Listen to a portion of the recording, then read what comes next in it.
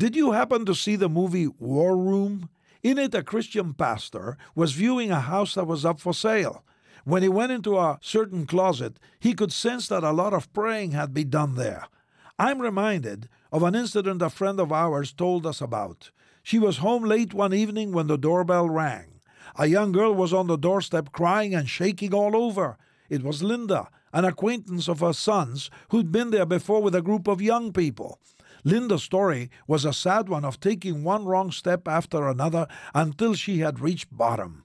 That evening, Linda had been doing drugs with her boyfriend when she suddenly was seized by a desire to get out. She said that when she had been in my friend's house before, she had a sense of peace and well-being. So now that she was in trouble and needed help, this is where she turned. My friend was able to share Christ with Linda and lead her in a prayer of repentance. In the Gospel of John, Jesus said about himself, "I am the bread of life. I am the light of the world. I am the way, the truth, and the life." Let's make our homes welcoming places where we can introduce people to Jesus, who will fill all their needs. This is Luis Palau.